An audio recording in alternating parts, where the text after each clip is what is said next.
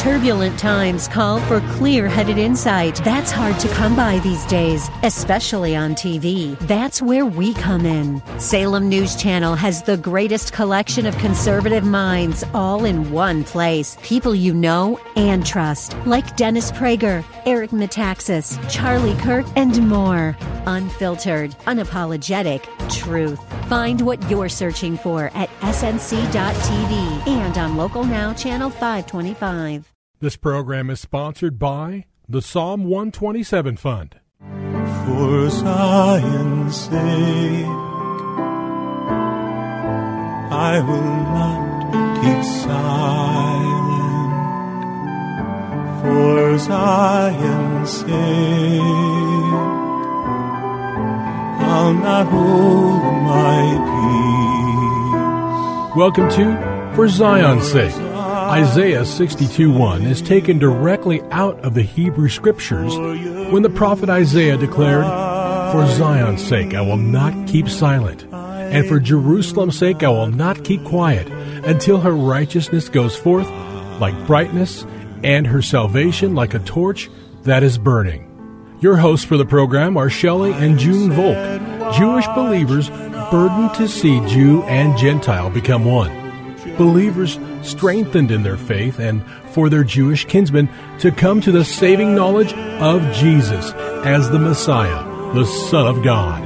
Good evening to you. Bless the Lord and welcome to For Zion's Sake. We thank you for joining us. We're the Volks. My name is Shelley. And my name is June. Hi, everyone. It's good to be with you as we conclude a week of broadcasting. And if you have been with us, you know we're talking from the first 3 chapters of the book of Daniel. In other words, we're going back around 2,600 years. And this was the deportation out of Israel into Babylon. Specifically, we'd be talking about 4 of those men who were part of the cream of the crop of Israel who went into Babylon. And of course, we're talking about Daniel, Shadrach, Meshach, and Abednego. And their names in Hebrew. Daniel means God is my judge. Shadrach's name was Hananiah, means God whom has given. Meshach's name was Mishael, which means that which God is. And Abednego's name was Azariah, whom God aids. So while they were going into a new environment, a new situation entirely, their inner hearts were strong toward the Lord, as their names indicate. In chapter 1, we spoke about the cream of the crop going in to Babylon, and the king ordered a daily ration from the king's choice food and from the wine which he drank. But we read in verse 8 in chapter 1, but Daniel purposed in his heart that he would not defile himself with the king's choice food or with the wine which he drank. So he sought for permission from the commander of the officials that he might not defile himself. Praise the Lord. He could not eat some of the food which was probably not according to the law given in Israel. And he got permission because God's favor was upon him. And so they tested this for 10 days. And it says that at the end of 10 days, their appearance, Shadrach, Meshach, and Abednego, seemed better and fatter than they were of the youths who had been eating the king's choice food. And then when they met with Nebuchadnezzar, the king, it says in verse 20, and as for every matter of wisdom and understanding about which the king consulted them, he found them 10 times better than all the magicians and conjurers who were in his realm. So we see that God's favor was upon them. God honored them as they honored God. An incredible story of God's presence with them if we purpose in our heart to live for him. Chapter 2 is about a dream that Nebuchadnezzar had, and he challenged all the magicians, conjurers, and all the wise men in Babylon not only to interpret the dream, but to tell them the dream. And this was virtually an impossible thing. Because it says the Chaldean said, there is not a man on earth who could declare the matter for the king, inasmuch as no great king or ruler has ever asked anything like this of any magician, conjurer, or Chaldean. Moreover, the thing which the king demands is difficult, and there is no one else could declare to the king except God, small g, whose dwelling place is not with mortal flesh. However, when Daniel heard about it, he went to the king and asked more time so he could seek the Lord, the God of Israel. And then God revealed to Daniel in a night vision, and Daniel gave glory to God. He said, let the name of God be blessed forever and ever. It's he who changes times. He removes kings. He gives wisdom. It's he who reveals profound and hidden things. For thou hast given me wisdom and power. Even now thou hast made known to me what was requested of thee. Just incredible, the power of God manifesting himself through Daniel.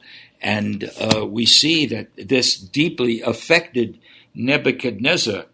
And when Daniel was able to give him the dream, which was really God's plan for the end days, it's just incredible, because we see in verse 46, when the king heard it, then King Nebuchadnezzar fell on his face, did homage to Daniel, and gave orders to present to him an offering and fragrant incense. The king answered Daniel and said, surely your God is a God of gods and a Lord of kings and a revealer of mysteries, since you have been able to reveal this mystery. And he promoted Daniel, and he was a servant to the king. We go to chapter 3, and chapter 3 is about a huge golden image that Nebuchadnezzar made that was all people were required to bow down to. And I think it's important, Shelley, that you mention that Daniel asked the king if Shadrach, Meshach, and Abednego could be part of his administration. And ultimately they were, especially after what happened in chapter 3, Junie.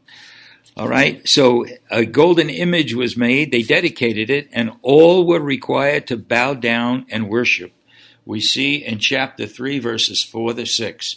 Then the herald loudly proclaimed, to you the command is given, O peoples, nations, and man of every language, that at the moment you hear the sound of the horn, the flute, the lyre, the trigon, the psaltery, bagpipe, and all kinds of music, you are to fall down and worship the golden image that Nebuchadnezzar the king has set up.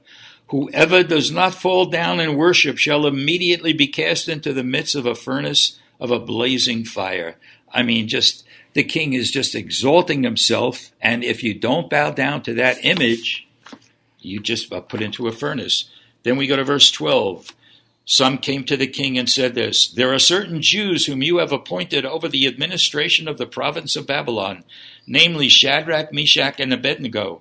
These men, O king, have disregarded you. They do not serve your God or worship the golden image which you have set up.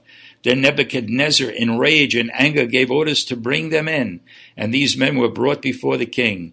Nebuchadnezzar responded and said to them, isn't it amazing, Junie? Is it true? In other words, could this possibly be? Is it true, Shadrach, Meshach, and Abednego, that you do not serve my gods or worship the golden image that I have set up? Now, if you are ready at the moment you hear the sound of the horn, flute, lyre, trigon, psaltery, and bagpipe, and all kinds of music, to fall down and worship the image that I have made, very well.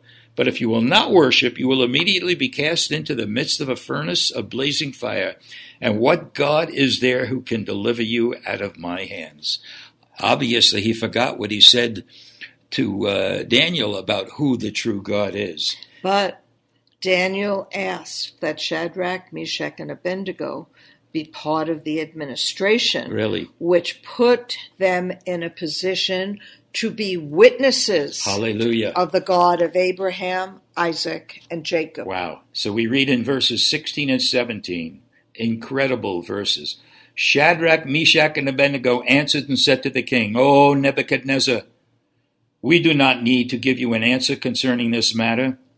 If it be so, our God whom we serve is able to deliver us from the furnace of blazing fire, and he will deliver us out of your hand, O king. But even if he does not, let it be known to you, O king, that we are not going to serve your gods or worship the golden image that you have set up. Junie, when I was reading this, I just said to myself, have I bowed down to anything? Of course, I'm not a golden image. But we need to ask ourselves, have we ever bowed down to something that was against the wishes of God? Okay, then we go to verse 23. But these three men, Shadrach, Meshach, and Abednego, fell into the midst of the furnace of blazing fire, still tied up. Then Nebuchadnezzar the king was astounded, stood up in haste, and he responded and said to his high officials, "Was it not 3 men we cast bound into the midst of the fire?" They answered and said to the king, "Certainly, O king." He answered and said, "Look, I see 4 men loosed and walking about in the midst of the fire without harm, and the appearance of the 4th is like a son of God."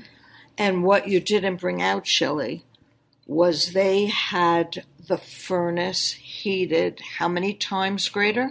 Much greater, I thought. No, I don't know 10 times greater. It was 10 times greater that Shadrach, Meshach, and Abednego and Daniel were found wiser than any other men that came.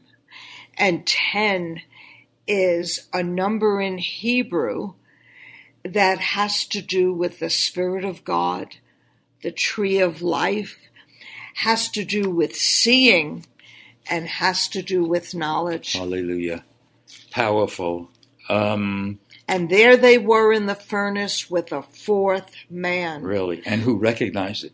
But Nebuchadnezzar. And the chains that were on Shadrach, Meshach, and Abednego's arms and legs were loosed in the furnace of the fire. Really? Then it goes on to say in verse 27, "And the satraps, the prefects, the governors, and the king's high officials gathered around and saw in regard to these men that the fire had no effect on the bodies of these men, nor was their hair of their heads singed, nor were their trousers damaged, nor had the smell of fire even come upon them."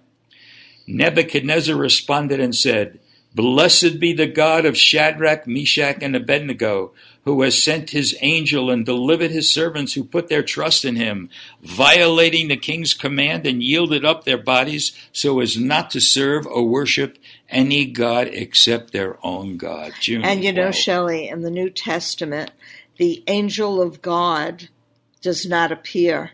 But throughout the whole Old Testament, the angel of God Hallelujah. does appear.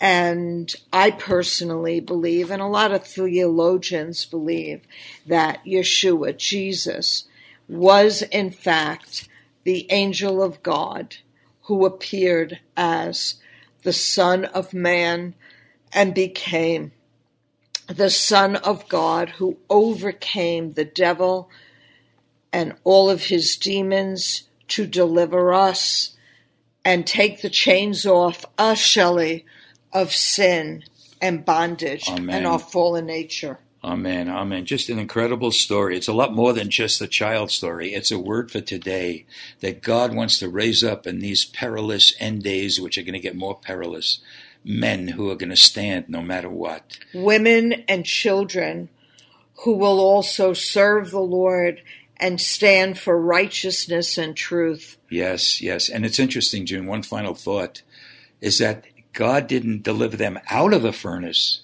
but he delivered them right in the midst of the fire. And I know it's in chapter 6 of Daniel, but Daniel found himself in the lion's den, and God shut the mouths of the lion. Hallelujah. And lions, and brought Daniel out. This is the God that we serve today. Hallelujah. Well, this being Friday, we want to relate to our Jewish kinsmen and stand with them by reciting the Shema. And if you know it, please sound off with us. Shema Yisrael, Adonai Eloheinu, Adonai Echad. Hear, O Israel, the Lord, our God, the Lord is one. Lord, we pray that you would raise up men like Daniel, Shadrach, Meshach, and Abednego to be able to stand for you in these end days and declare your lordship. We pray this in Jesus' holy name. Amen.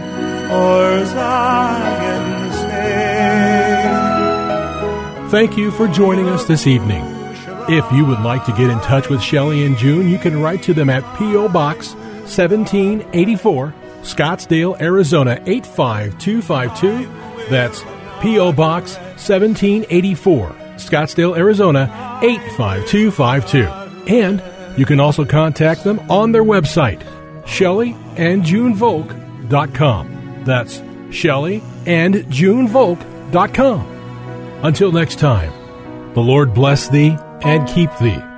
The Lord make his face to shine upon thee and be gracious unto thee. The Lord lift up his countenance upon thee and give thee peace. This program was sponsored by the Psalm 127 Fund.